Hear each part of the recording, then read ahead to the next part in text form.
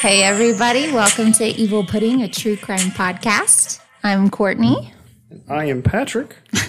And Coconut the Great Peer is here, our little podcast pup. And She got excited about something. Yeah, she did. She jumped up and ran right to us. I think she wants to be on. How's everyone doing today? Tired. I know. We're recording early in the week.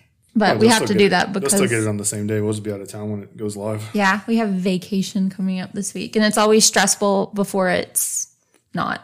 Because the kids, getting them all packed and ready to go. It's quite the making adventure. sure they do things like bring underwear. Because we've gone on vacations before where we show up and we're like, hey, go get changed. And one of them goes, I didn't bring any underwear. That's why we have to do lists. Or we go to the beach and one goes, I didn't bring a bathing suit. Where did you think we were going? What were you going to wear? But we have to make lists. They will make sure that their phones. Oh, and chargers. Their chargers. For sure. Their headphones. Any portable tablets or gaming device. Of course. And absolutely. Fully charged. 100% has everything you need for that. Priorities. But, they just don't want to wear pants, I guess. I don't know what it is. Oh my. Or it's a good sly way to get a new wardrobe when you're out on vacation. Yeah, one of them I could see doing that. The other three, no. No. The other three, two of them wouldn't even care. They're just like, well, I don't have pants, I'll just wear the same ones. For 6 days. For a week. Like, no, stink ball, you can't do that.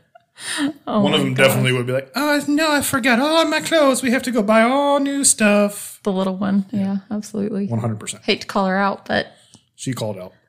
You did it. I wasn't calling anybody out. Everybody that knows us probably knew who we were talking about anyway. They're like, oh, yeah, that's her. Well, today, it's an Evil Pudding mini-sode. Well, I think. It's a regular episode. It's just shorter than one of our longer ones because there's less about it. Well, that's what a mini-sode is.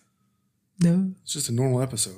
That's planned anyways. If I can keep this under 1 hour, that qualifies as a mini, in my opinion. We've got a few of those. We have one, I think. This was a request, wasn't it? Yeah, this is a request. Yeah, so I've heard of this case before, and I had long forgotten about it until it was recommended to me by a friend. Shout out Jeremy if you're listening. I do have to say, we've been getting a few requests here lately, and I love our listeners, but y'all are some fucked up motherfuckers. Y'all are pretty screwed up. Love y'all. That's why I love you, and that's probably why you love us. We're getting requests for some of the most deranged things I've ever heard. I love it. Keep it coming. I can't wait for the other one we just got a request for. Yeah, I'm all about this one's it. bad enough as it is. This one is a deep dive. I was just in heaven with this one.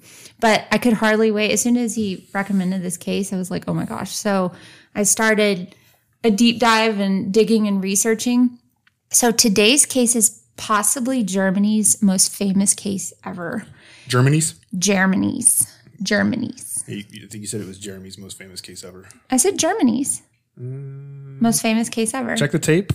Check the tape. I don't know. You have all the equipment to go. I'll check the tape.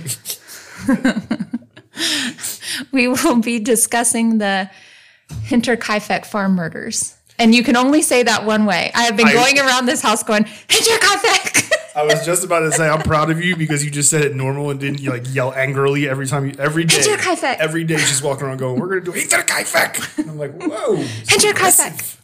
The Hinterkaifeck farm murders. If we have any German listeners, they'll definitely, which we do, they'll definitely have heard of this one. And it's likely that if you're a true crime enthusiast, then you have too. But I'm sure if you live in Germany, this case is just like legendary. Like everybody knows it. And again, we want to preface this episode with if you are from Germany, we are not. So if we mispronounce names or places, we apologize. Feel free to correct us. However, we don't, obviously when we do other countries' stories or other, cultures, we tend to mess up names and titles and places, and we apologize, but we don't know them all. It's you took the words right out of my mouth, because next I was going to say, also warning, we all know how Courtney is with words. I can barely speak English, and this is a German case, so this is going to be a roller coaster. Just know I'm trying my best, okay? I really wish we were good friends with Flula Borg and we could have him on here to help narrate with us. I love Flula. Oh my God, he could help me. I probably wouldn't get through it. I'd be peeing my pants listening to that guy. If y'all don't know Flula, check him out. If you don't know him, you've seen him in a million things. He's in Pitch Perfect. He was in Pitch Perfect too. He was one of the German singers. And he always makes fun of Germans with his German accent. He's and does hilarious. Weird stuff. He's hilarious. He's been on, him and Letterman are good friends, aren't they? Or was it Conan? I think it's Conan. It's Conan. Yeah, it's Conan. Conan, because they did the naked beach thing. skit. Yeah, and then he was asking him about the Germans. Terrifying. He's like, so who plays bad guys in German movies? He's like, Germans. I love Flula. We are rambling already. I like it, though. This is one of those chill cases. Well, it's not really chill, but... So this case takes place all the way back in 1922. And unfortunately, guys, it's unsolved, which I hate. Like, I hate unsolved cases with a passion, but this one's just too crazy not to cover. But isn't it like one of Germany's, if not Germany's most famous cases, unsolved case? Yeah, so how can you... And it's solved. I know who did it.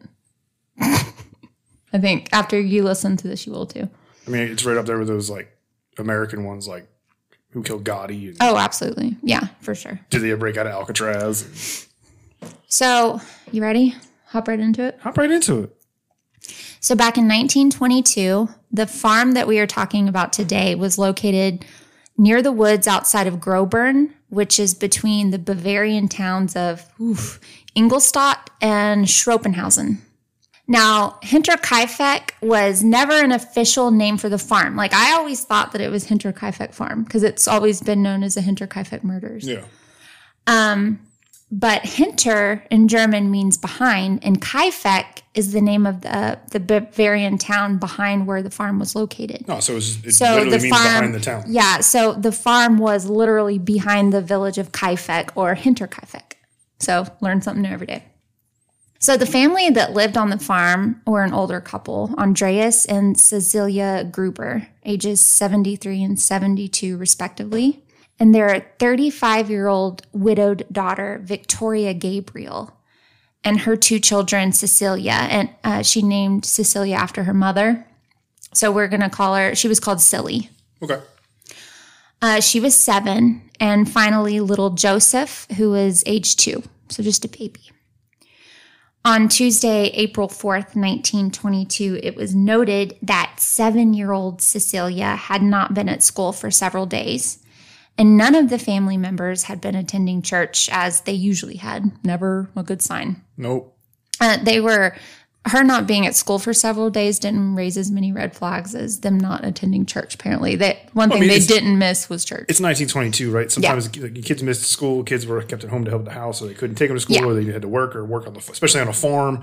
And especially Victoria was in the choir. Yeah. Yeah. But then to church, like you said, that's like one of those things that, like, depending on how big the town is, it's like you don't miss that. You don't miss it. Everyone in town goes.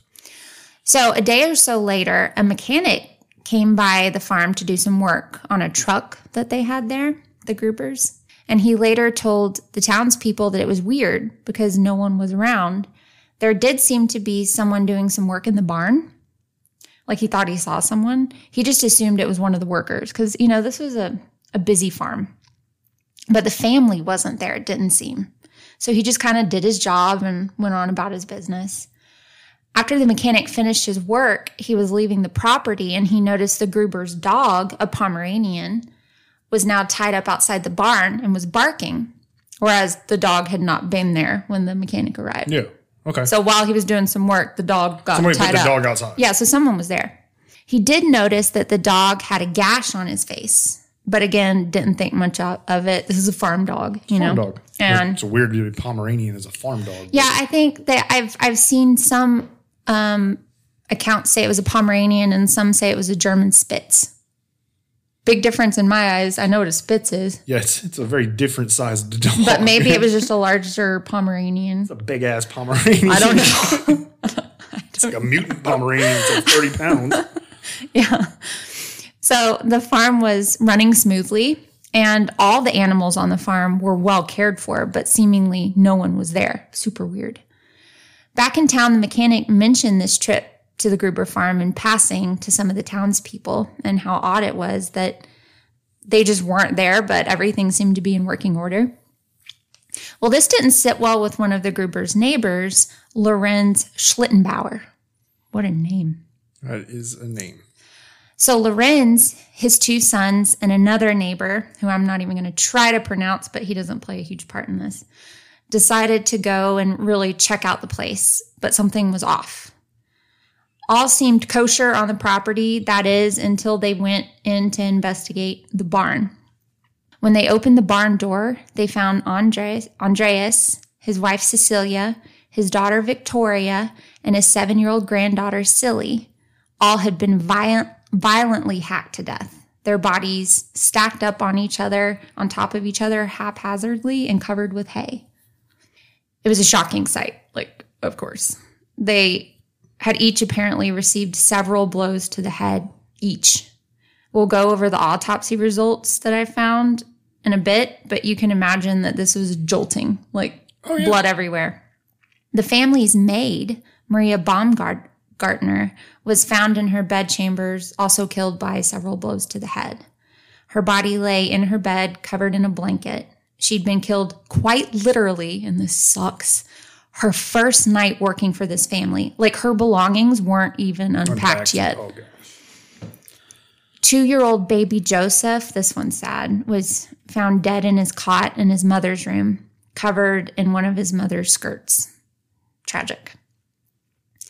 Lorenz, who discovered the body, sent his 2 young sons on bicycles to go and alert the mayor of Wengen to ask him to call the police in Munich. And within hours, investigators had arrived on the scene. Yeah, I'm assuming they have maybe one cop there, and it's probably a Barney Fife type dude. So they have to go to Munich. So you need to detectives and real cops, because this dude's the probably bigger town. Yeah, he probably deals with the town drunk and neighborhood. Nothing crazy. A few thefts and loose dogs, kids doing stupid crap.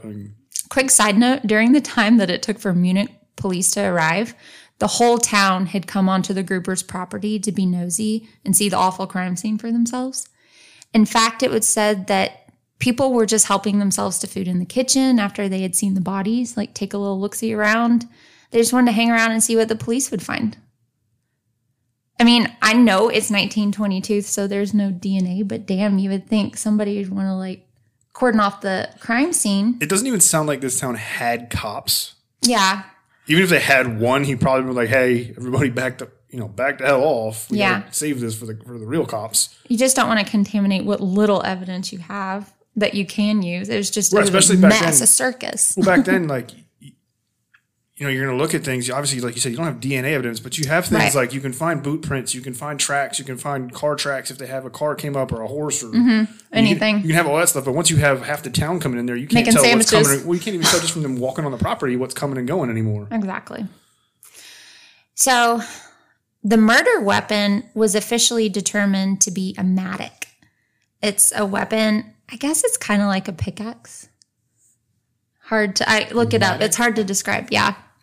But at the time, investigators were unable to locate it, so they could not find the murder weapon.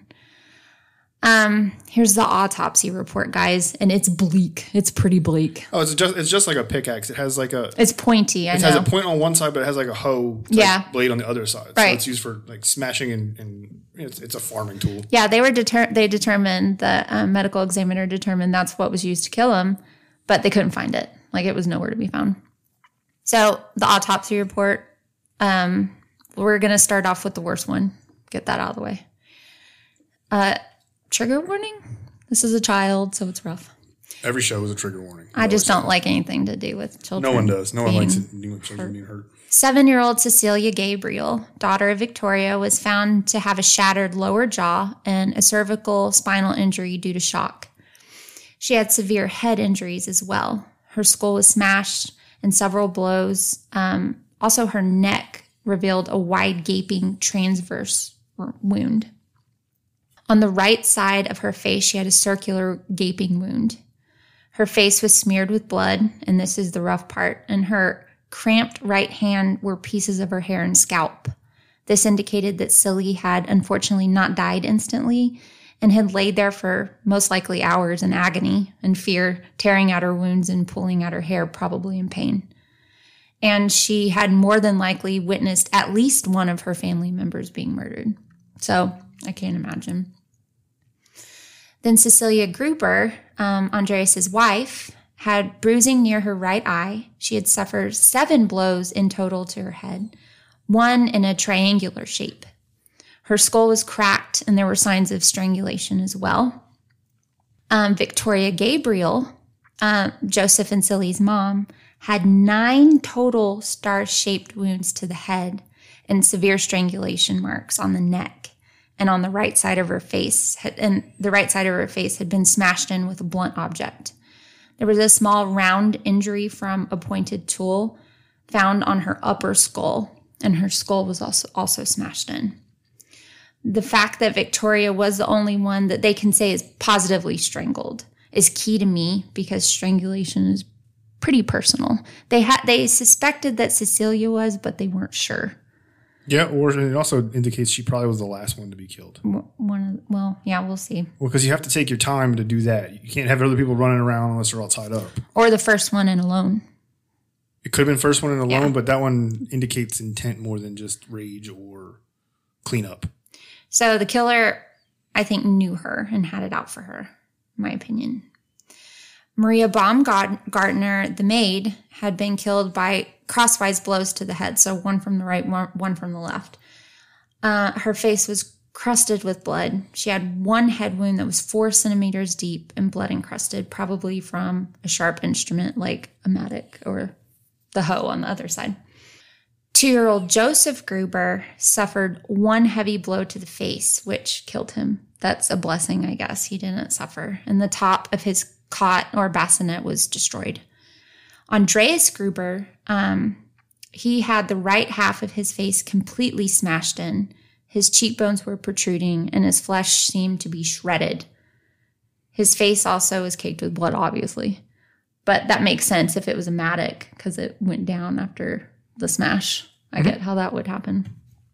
So aside from Victoria and Cecilia, the other victims were all dressed in their night clothes. So this made investigators suspect that the murder had occurred near bedtime, particularly as it seemed that the maid and baby Joseph had seemingly been killed in their beds asleep. Since Victoria and Cecilia were dressed differently, it made them think, and it makes me think, that these two were the first members of the family who were lured out to the barn. Maybe the murderer had butchered an animal or something to cause a ruckus in the barn to lure them out to investigate. Or there was a sound out there. Who knows? I mean, I'm speculating. Then in turn, the other family members would have gone outside to check, like, hey, where's mom and grandma? You know, because they hadn't come back in, 30 minutes and see where they are. I mean, it just makes sense after they had all gotten in their pajamas, right? So robbery was ruled out as a motive because significant sums of money were found when the house was searched. Also, something strange to note, the victims had been dead for several days. However, the animals on the farm, as well as the Gruber's dog, were all well cared for. Neighbors had also seen smoke coming from the chimney of the home just the day before. So whoever committed this massacre had stayed, slept, ate, and cared for the animals long after they murdered the family. The neighbor who said they saw chimney smoke coming from the Gruber farm also said that he smelled the odor of burning fabric. Do you know what I think that is? Burning the murder clothes. That's what I think. He was burning his bloody clothes. That's exactly what I think is happening. Also, they found human fecal matter in the corners of bedrooms and in the barn, which indicates, I guess they didn't want to use a toilet and they just used. Well, it's like a personal fuck you to the family. Yeah. So before we get into the investigation and begin to speculate who in the world could have done something like this to a whole family, especially children, let's get to know the family a little bit. We're basically going to spill the tea on the Grubers. May they rest in peace, but they were not great people, unfortunately. The Grubers were a well-off family that were not exactly well-liked around town, unfortunately, I hate to say.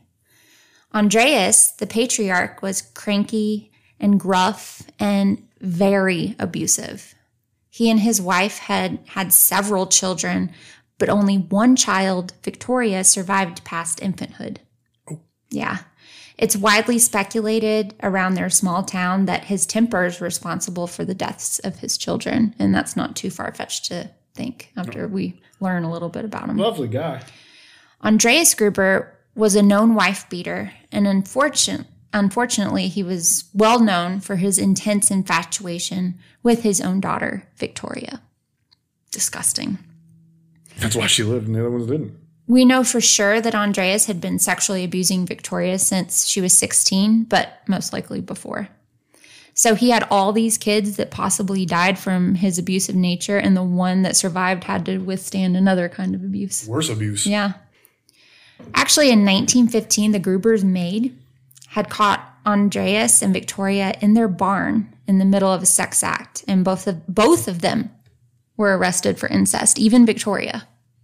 She probably grew to be used to it. Well, I think she was brainwashed because she was in her 20s. Yeah, that's what I'm saying. I mean, in the beginning it was abuse, but then it turned into like, well, I'm going to enjoy it. Yep, absolutely. Andreas ended up doing a year in prison for incest, and Victoria served 1 month. So that's pretty crazy. Now, this farm was not Andreas's farm. It actually belonged to his daughter, Victoria. Victoria's husband, her late husband, Carl Gabriel, had left to serve in World War I in 1914 while she was pregnant with their daughter, Cecilia. And according to all reports, he never returned and died there in the trenches. So he had left the farm to Victoria and their daughter when he died. After the death of her husband, Carl, Victoria began to casually see a man named Lorenz Schlittenbauer. Recognize the name? Yeah. The neighbor that discovered the bodies. Now, Lorenz had been a suitor of Victoria's around the time she had fallen pregnant with Joseph during or right after their time together. So, was he the father? I mean, you'd assume so. Well, Victoria publicly claimed that Lorenz was, in fact, the father. But that just is not the case, I don't think. Probably daddy's. We're going to see more. Yeah, I just don't think that's the case. I think her father, Andreas, is Joseph's biological father, and so did the rest of the community from the sounds of it. And when you hear the rest of this juicy gossip later on, I think you're going to feel the same. So just put a pin in that for now. We'll get back to it. Okay. Victoria did, however, list on Joseph's birth certificate the father as initials LS. I guess we can assume Lorenz Schlittenbauer. Right. But I believe this was just to save face in the community. Especially after they were both arrested for incest. Yeah. Well, Lorenz tried to do the right thing for back in those days. You know, you get someone pregnant, what do? You marry him, right? And he asked to marry Victoria when she said, I'm pregnant with your child. But Andreas, her dad, was like, no, over my dead body. Because he was obsessed with Victoria and wanted her all up to himself. Yeah. So they didn't get married. And Lorenz went on living next door to the family, which is just super awkward. Can you imagine? Lorenz did end up marrying someone else after that, by the way. So he kind of moved on. We'll talk more about this, but be prepared for things to get rather explosive. So let's talk about some of the events leading up to the murder, because that's important. We spoke about the maid who died in the attack, Maria Baumgartner, and it had been literally her first day on the job. That sucks. It just sucks. Well, the murdered maid was replacing the Gruber's old maid who had abruptly quit her job working for the family. Her name was Crescens Rieger, and she had made claims that she felt like the farmhouse was super haunted and she just had to leave, and quickly. She recounted to townspeople, like her friends around town, several times that she would hear strange disembodied voices and other noises around the house, like footsteps coming from the attic. And nothing would ever be there. It was said that when she said her final goodbyes to the family, she was white-faced, and it seemed like she couldn't get out of there fast enough.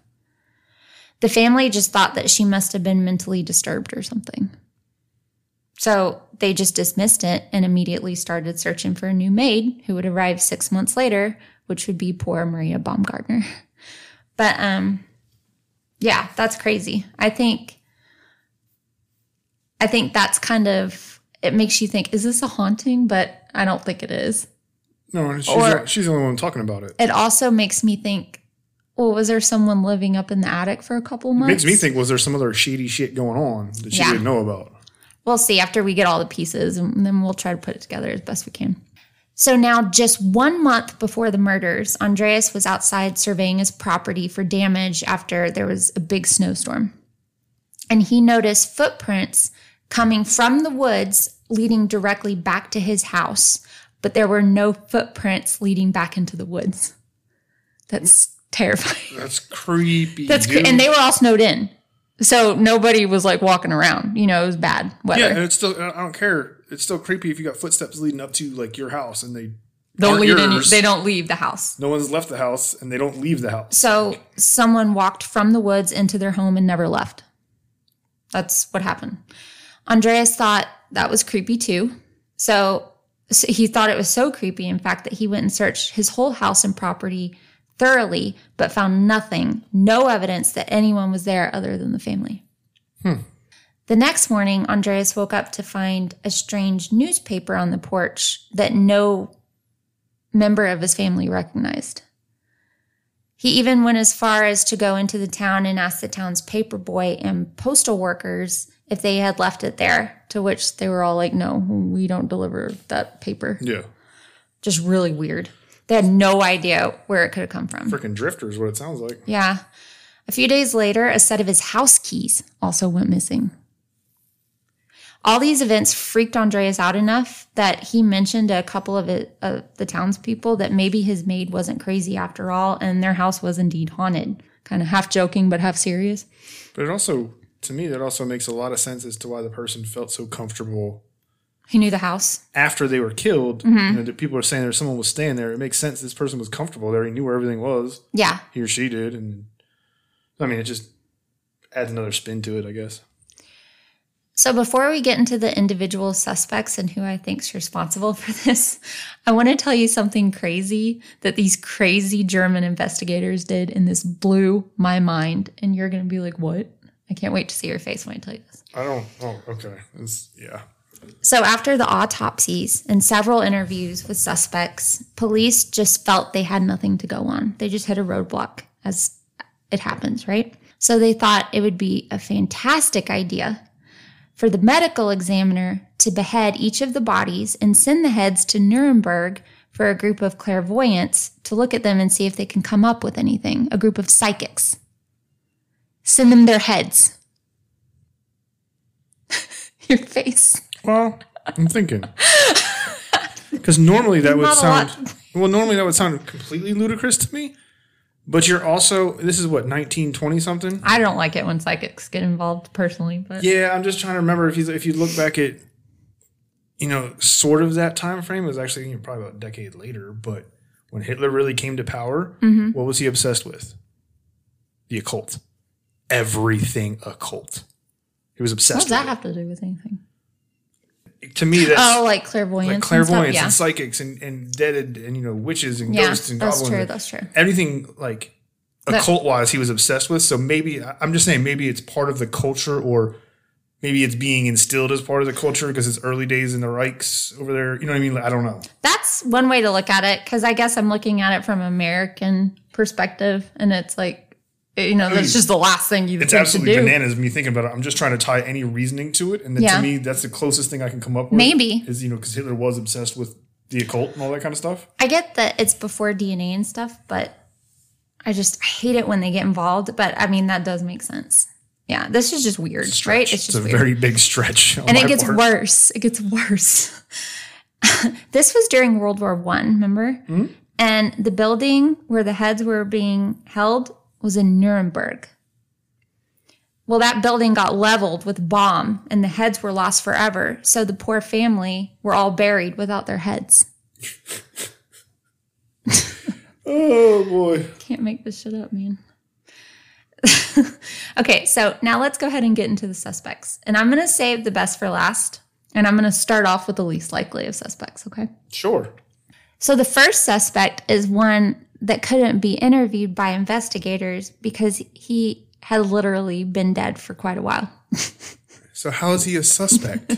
Victoria's late husband killed in the war, Carl Gabriel. I knew Gabriel. He was going to somehow be a suspect when he's been dead for 5 years. People apparently thought that since Carl's body was technically never found or brought back, that he may have survived the trenches somehow, come back home, found that Victoria had another child with another man, and killed the Gruber family in a rage. Actually, not a horrible stretch. That's not horrible, but this theory was quickly dismissed by investigators when they questioned some of Carl's battle buddies who were like, dude, I saw him die in front of me. Yeah, but they never could confirm his death, so it always leaves that open. And this is right after the war, right? So all these guys that are coming back from the war and gals are fucked up. Yeah. And they also, who could do something this, depraved? well, damn, a soldier that was just in war could do it because they've seen worse. Yeah, they've seen worse. They've encountered worse. It makes a little bit of sense. It's still a little weird that you would blame a dude that's been dead for... But, of course, this brought out all the kooks in the town saying, oh, I saw him. I saw him. He was walking with a Russian, and I saw him on a hillside. There was a lady that was like, I saw him walking with a Russian. I'm like, okay. No one else in town noticed. It's this little-ass town, so no one else in town saw him just casually walking around with a Russian. I'm going to go ahead and say that's a no. There's just not enough evidence to back that up. It's a stretch. It's a good theory, but it's a stretch. We have other people with evidence that... That's what I'm saying. Like, it's a good theory to put together, but without we need some rock-hard evidence. Factual people saying, here's a picture of him here, here's this, he checked into this hotel or whatever. Yeah, he's been dead. And his battle buddies are like, no, bro, I watched him, literally die. Yeah. So another suspect for a while was a man named Joseph Thaler, a neighbor of the Grubers. They had lots of neighbors. Remember our maid? Small town, I think they all consider each other neighbors. Well, when I say neighbor, I mean, because they were out there. There's miles and miles. It's a tiny little town. There may be only a few dozen or 100 people there. They all consider each other neighbors. Yeah, everybody does. So remember our maid that quit because she said the house was haunted? Yeah. Crescens. Reiger is her last name. Straight yeeted out of the house. What can you blame her? Well, she claimed that the Gruber's neighbor... Joseph Thaler had attempted to seduce her many times during her time working for the Grubers. Ooh. Joseph had apparently told her at one point that Andreas kept a lot of money on the property and he knew exactly where it was. He and his brother were known thieves, and Andreas had actually previously caught them trying to steal from him at one point and chased them both off of his property with a rifle. Reiger, the ex-maid, was absolutely certain that the brothers were involved. In fact, she even told police that Joseph warned her that if she kept accusing them of the crime, that they're going to kill her. Yeah, but if they're known thieves and all that stuff, it's a key thing to note that they found a ton of money. My next topic was, however, here's the issue: not one thing was stolen from the property. If they're talking about there's tons of money and we can kill them and take the money or whatever, and they don't take the money, investigators found large sums of money. The brothers were thieves, so if they wanted to murder an entire family to include children, you'd think that they would have at least taken something of value. Not one thing was missing. It would have been a robbery or homicide. Yeah. They would have murdered them and taken the money. They wouldn't have just murdered them. So whoever killed the Gruber family had a very personal vendetta against them. To me, that takes them off our suspect list. There's just no motive. Yeah, I mean, the only motive that was there would be the money, and they didn't take it. They didn't take it. Then there were Andreas Gruber's brother and sister. They became suspects later on during the time that there was a dispute for the estate. They probably also became suspects because they had no fucking suspects. So now at this point, everybody's suspect. Everyone that has any motive whatsoever. Everybody's suspect. They fought hard for the Gruber's money against Carl Gabriel, Victoria's husband, surviving family. So his family also wanted a piece of the pie. They fought so hard, in fact, that investigators and town gossipers, of course, wondered if they didn't off the family just to get the money. This is far-reaching, in my opinion, and just has no evidence to back it up. I also think that, unfortunately, the Gruber family were just a bunch of assholes, and their extended family weren't much better. So, yeah, I don't think he was a bad apple. I think the whole family was just a bunch of turds. Yeah. Not to speak poorly of the dead, but, I mean, if you're a bad person before you die, you're still a bad person when you're dead. It's true. It changed you if you were a good person or not. No, that's very true. So now we're going to talk about the real murderer, or at least who I think the murderer is, and someone who's never going to be brought to justice, unfortunately, and that's Lorenz Schlittenbauer. Well, yeah, he'd be 130. Yeah. Okay, lots to talk about, so I'm going to start at the beginning. This is going to blow your mind. Well, as soon as baby Joseph was born, Victoria demanded child support from Lorenz, right? And Lorenz said, you know what? I don't think this is my kid. So he fought not to pay child support. But a judge ended up ordering him to. Woman's claiming this is the only person she's been with. It's got to be his. There's no DNA, like you said. Judges are like, they're just going to say pay it. Yeah. So the day, get this, the day he started paying, Victoria went down to the courthouse and had baby Joseph's legal guardianship changed from her and Lorenz's name to her and Andreas's name, her father. That's pretty bold. Andreas actually did some time in jail due to suspicion of fathering a child in an incestuous relationship because of this as well. So he did more jail time because of this. It's just ridiculous. So she basically said this is, his dad. Yeah, you don't know her state of mind, too. She could have been doing that to keep her dad away from her. She could have been doing it to get her dad away from her, too. Like, she knew he'd go to jail. Like, fuck, take him away for a little while. Yeah, who knows? It was just becoming more and more clear that Lorenz, however, was not the father. And he actually confronted Andreas about this. And as you can imagine, that did not go well. Yeah, Andreas probably didn't appreciate that one. It ended with Andreas threatening Lorenz with a Sith. Do you know what a Sith is? Yep. It's what the Grim Reaper holds. Yeah, it's what the Grim Reaper holds. It's a giant hooked harvesting tool. Yep. I get those and that and the Matic confused. They look kind of alike. Yeah, Matic's like you said, it's like a pick mixed with a hoe. And yeah. The Sith is literally a giant pickaxe looking thing. It's a curved blade. It's like a half circle blade. What the Grim Reaper carries, right? Yep, it's a version of it. So Lorenz had gone on to marry someone else, and they ended up having a son of their own. Well, 3 days before the Gruber murder, that infant son of Lorenz's passed away. I'm not saying he killed the baby. I'm insinuating that this may have triggered him. I'm going to say state of mind. Or set something off inside of him.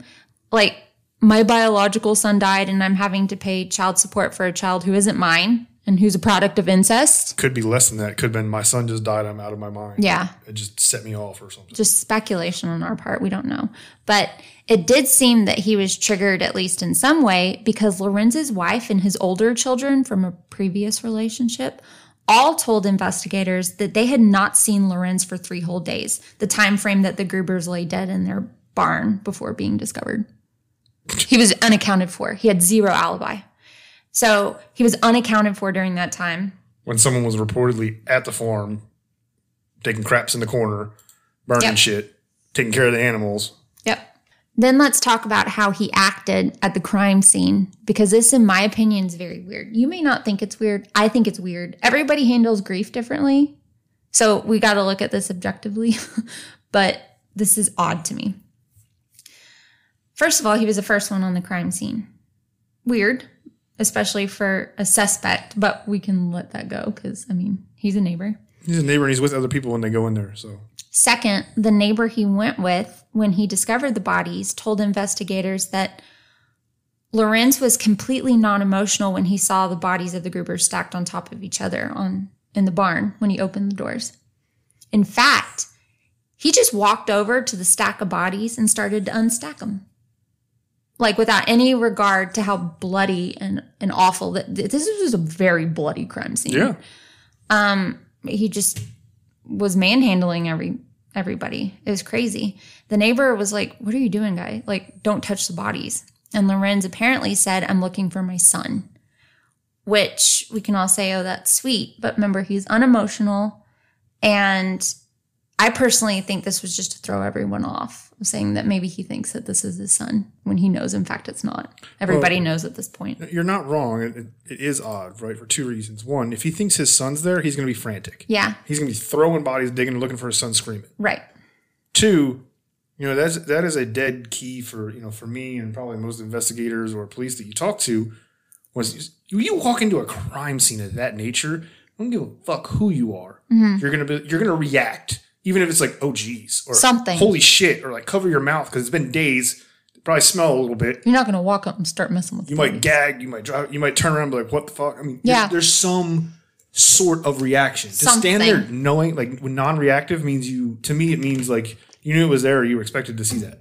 You knew where to go. Yeah. It's not even you knew where to go. Obviously you would know where to go, but you knew what was there. So it's not shocking. Something like that is just so shocking to anyone, to even a seasoned homicide detective or even like a soldier would be like, oh, God. Good God. Yeah. To just stand there and be like, oh, cool. Yeah, because it's one thing us sitting here describing it to you, but seeing it, the carnage. And these are people that are not used to dead bodies being around and then bodies that were so violently killed. Unless you had done that. That's why I said even seasoned homicide detectives or even soldiers coming back from a war would have been like, oh, my Lord. But somebody who did it themselves, they're not going to be really, and lived with it for 3 days. Oh, no. What happened? Another weird thing that maybe I shouldn't judge. Lorenz sent his 2 sons off to get help while he stayed behind. And it was said that during this time, he just started feeding the pigs and tended to some of the animals, just did some farm duties. Now, I guess there's like two ways to look at that, right? It's either callous or, or he was just in shock and needed to feel like he needed to do something helpful. I get like that sometimes. Like, no, 100%. Like, you're right. Like, he's still so non-emotional. It's really weird. Or it's super callous and cold. That's what I mean. Or two, like, he doesn't know what to do. Yeah. The normal person, even me probably, I'd be standing there like, oh, I got to wait like 3 hours for fucking police. What the fuck do I do? You might be in shock. You might not start feeding the pigs, sweeping up. You might not be anything. able to, process what's going on. So you just need to do something to like. So I can see both sides for sure. I think the second is less likely than the first. I think it's more likely like he was just didn't give a fuck because he knew what was going on. Yeah, that coupled with no emotion, and then his if he had gone behavior that's coming up, freaked out or something like that, and that's then different. Like that to me is like his mind shut off. Like he detached. He needed to go. He didn't know what to do, so he was just doing something to clear his head. Right. But with no emotion, it's like, dude, you just go around like your daily business, which apparently you were doing there already. Somebody was doing it. Yeah. It's really hard. I guess what we're saying, it's hard to judge someone in a state of grief because everybody but that's the deals thing. with it differently. If he was in a state of grief, it'd be hard to judge him. But he's not in a state of grief. He's obviously not. And this is apparent too with the rest of it. But Get to it then. Yes, sir. Before we keep rambling about it. 10-4. When the investigators from Munich arrived on the scene, they noticed that the grouper's dog lashed out at Lorenz. Oh, case solved. For me, pups know. Oh, yeah, you're a dog person like that. So if the dog's attacking you, you're like, that's a bad dude. It's a bad dude. The reason that dog's coming at you. Especially if the dog's not going after everybody else. So that's the key point. The pup was really pretty calm. I mean, you could tell he had been through some shit. But whenever he saw Lorenz come near, he would growl and lunge and then retreat like he was scared. Well, they said the dog was wounded. Right? And that's another sign to me that if police are coming on this place, never been here before, the dog's not working, not freaking out. Mm-hmm. But this dude comes around and the dog's freaking out. That's a sign. He loses his mind. If you come into our house and we don't know you, our Great Pyrenees will freak out. Yeah. Jackson, the bulldog, will freak out. He's not going to do anything, but he will freak out. That's what I'm saying. If other people come around that know him, that's fine. If he was like that with everybody and then freaked out only with one person, that's going to be like, whoa. Yeah. What'd you do to that dog? Yeah, you did something. Yeah, so I say just arrest him based on this, but that's me. How have they not even arrested this dude at some point? In question. Oh, it gets worse. But Lorenz dismissed this, and he's like, he doesn't like me because I have the family's blood on me. That's why. It's just bullshit. So by now it's clear that the townspeople didn't love and admire this family, right? And I think that goes for police too. I think the police didn't like the Groupers because remember, they just thought they were weird and kind of outcasts. Well, my man went to jail twice for banging his daughter. Yeah. So they're probably like, this dude's disgusting. That's lovely, Pat. Jesus. I bring it to you as bluntly as I can. Yes, you do. There's no sugarcoating it, is there? This is how I do things. But I'm just saying, like, that's in their mind. That's what they're saying. And they're like, this dude is disgusting. Like, who cares? No, he is. They really are. Bad dude. But I think that's why Lorenz felt comfortable saying this statement when he was being questioned. Well, he probably played right into it. He said, God's hand was involved here because they were bad people. That's what he said to police. Yeah, okay. But you're also talking about a town that was weird. People didn't show up to church all the time. So they're very godly, pious people. Yeah. Time period fits. The police aren't going to argue with that because this dude's been in jail for incest twice. No, I know. But I mean, that's not something you say when you're a suspect of a murder. I mean, I wouldn't think. It's not something crazy. It's not out there. I've seen worse. But. Yeah, I mean, it's just like they got what they deserved kind of thing. If you didn't like somebody and they were bad people and they died, I cannot sit here and tell you that there's some people that I wouldn't just say, well, they got what they deserved. Doesn't make me like a suspect. There were kids killed, though. So the kids is the thing. Yeah, you would think he'd be a little more upset. Especially his supposed son. Supposed son that he was so worried about finding. Yeah. Somehow, investigators took your side and didn't think this was a big deal because they cleared him, let him go, because they felt Schlittenbauer just didn't have enough of a motive. Oh, he had no motive. Problem is they also had no evidence. That is. Everything they have is bonkers. Everything they have is circumstantial and third person. The only evidence they have as investigators to this, right? The only things they have is the dog barking and his statement. They weren't there to witness his behavior. But back then, all you can do is go off of motive. Yeah, but they don't even have... they usually had evidence, too. I don't know how German courts worked in 1920, so I can't really... They relied on police sketches, but investigators from Munich, there were no police sketches. That's what I'm saying. I mean, it's just... You don't know what they were... Shoddy police work. But it's not necessarily shoddy. It's just the way of the time. They just like every... I think we've talked about it so many times in so many episodes, different time frames, different time eras. Certain things were like, you had to have it to get a conviction. Yeah. Nowadays it's DNA. Remember in the 80s, it was eyewitnesses and stuff like that. You didn't have any of that stuff with us. And I don't know how German courts worked in 1920s. But to me, listening to it in my head, everything is at best, everything is circumstantial. I think you have enough to at least take him to trial. Because he's having to pay child support for a kid that isn't even his. And Andreas literally threatened him days before with a Sith. And then his infant son died. And, I mean, he's your guy, man. He's your guy. But easy defense, right? Mm-hmm. He was unhappy about paying child support, but who wants to pay child support when they can't see their kid? Bang, right? Mm-hmm. He threatened him with a Sith. Did he go over there and start the confrontation because he went onto their property? He did. So he went and started the confrontation with a 70-year-old man who can clearly not win in a fight if they got into a fight. So, yeah, he probably grabbed the weapon. They're way too good at that. Ugh. I'm just looking at it what the defense is going to look at it. If there is a defense, that's what I'm saying. There's just not enough to even take it to it. Like, if they even took it to, I don't know what they had in 1922. Yeah, I don't either. I didn't even think to look that up. Or whatever. But if they took it to a DA here, they would laugh at it and be like, I can't prosecute this. Yeah. It's literally hearsay. It's like what people are saying. Any defense would be like, you can't. It's not fact. Somebody said that you didn't even hear him say, or you weren't there to witness. It's aggravating because in 16... What year was it? They were burning witches at the stake just for for literally saying that person was a witch. Yeah. For less than... It's so aggravating. Oh my God. It just really pisses me off. Okay. So 1 year after the murders, the townspeople just didn't want to even look at the damn farm anymore. Burn the farm. Yeah. So it was demolished. But guess what they found? What? The murder weapon, the mattock. Huh? A handcrafted mattock buried beneath a false floorboard near the fireplace. In fact, this is pretty weird. The mattock was handcrafted by Andreas. He made it. So the whole family, including Andreas, was hacked to death by a weapon that he had made himself. There's something kind of eerily poetic about that. It's not even a weapon. It's a farming tool. I know. It's a farming tool. But he had to be hacked to death by something he made. That's pretty crazy. The unsolved case was actually reopened in 1945, but nothing came of it. And this case is so big in Germany that it was open again in 2007. It's pretty recent. Students from bear with me, Fürstenfeldbruck. So I could see why they reopened it, Police Academy. You got a case like this. Yeah. And as an outsider looking in, as we are, mm-hmm. It kind of seems kind of obvious what's going on here. It's clear as day. Just like they do here in the States, and you go to any probably criminal science or criminal justice, whatever these students were, you go to any of these, Harvards or Yales or any of these big time schools for that. I guarantee you they study Dahmer. I guarantee you they study Bundy. I guarantee you they study the son of Sam. So why would you not study one of your country's most famous cases? And then they probably got some ideas and hey, maybe we can figure this out. And I'm sure the public's angry. Dude, solve this. It's one of those untold stories, just like we talked about here in the States, that people are just like, dude, someone has to know who shot JFK.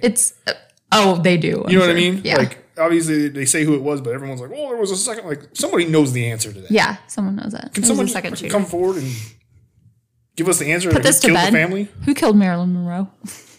So, students from the Fürstenfeldbruck in 2007 Police Academy were tasked with investigating the case once more using some of the more modern investigative tools and techniques, right? We got a chance here.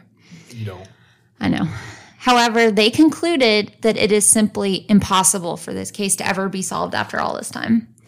Evidence is either missing or was never even collected in the first place. No crime scene sketches were made, which was a huge investigative tool back then. And all possible suspects have long been dead. I was about to say, everyone's dead, long gone. The farm is long gone. The damn heads are gone. And that's where all the damage was. So you can't even exhume skeletons. I couldn't even find if they retained the mattock for evidence. I bet they didn't. But you couldn't even exhume bodies to look at cranial damage. Clearly, they all were killed with cranial damage. So you can't even exhume the bodies to look at the damage or anything like that. You to literally compare have against nothing the weapon to go off of other than basically the same stuff you found, maybe a few more notes. Yep. Absolutely. You could never solve a case like that. You could say, I guarantee you this is the dude that did it, but you can't solve it and prove it. However, the students did come to one conclusion, the same one we came to. Yeah, this dude did it. And it's the same conclusion we came to earlier, that it was a personal crime and it was a crime of passion, especially against Victoria. She was strangled, which points even more towards Lorenz because he was the most personal. She was the most personal to him in this whole ordeal. To solve this case, you got to look at her, and that's who you get. There's just no way around it. I mean, you can't look at the dad; he's just an all-around dirtbag. You can't look at the kids because they're kids. You can't look at the housekeeper because she was literally there for a day. Yeah, and there's just nothing told about the mom. And when you say when you ask the question, who would punish children? It's going to be a scorned father that wants to do a social cleansing of this incest. I bet you anything. Other logical. I'm not saying he's in the right mind to do so. I'm saying the only other logical explanation to this would be a grifter.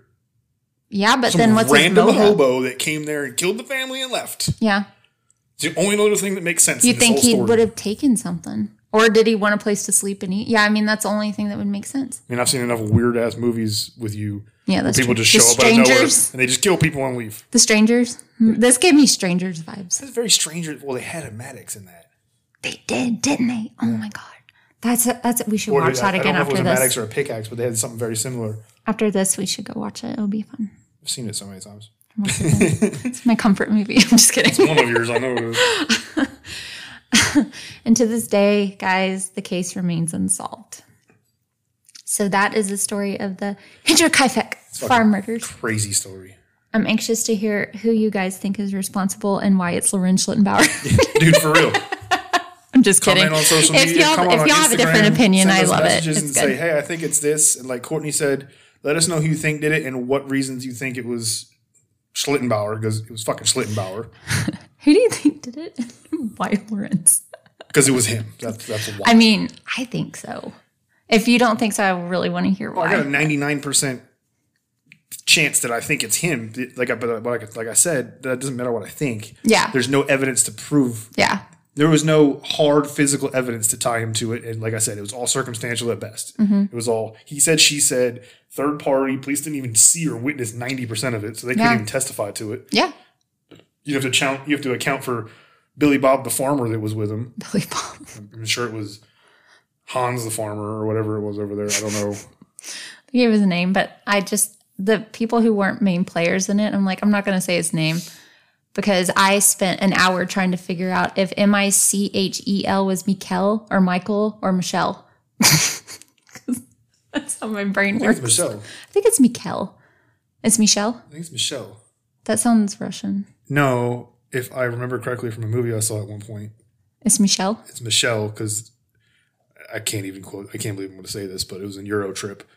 And he thought Michelle was a dude that wanted to take advantage of him, and it turned out to be a girl because it was a common girl's name.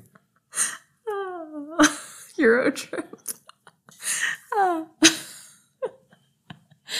That's why I know that. I quoted a random stupid ass movie. That is literally not factual at all. I love you. However, it was the motivation for me to spend many hours trying to get the mail notification that said, "Mail, motherfucker." I don't know what you're talking about, but it sounds wonderful.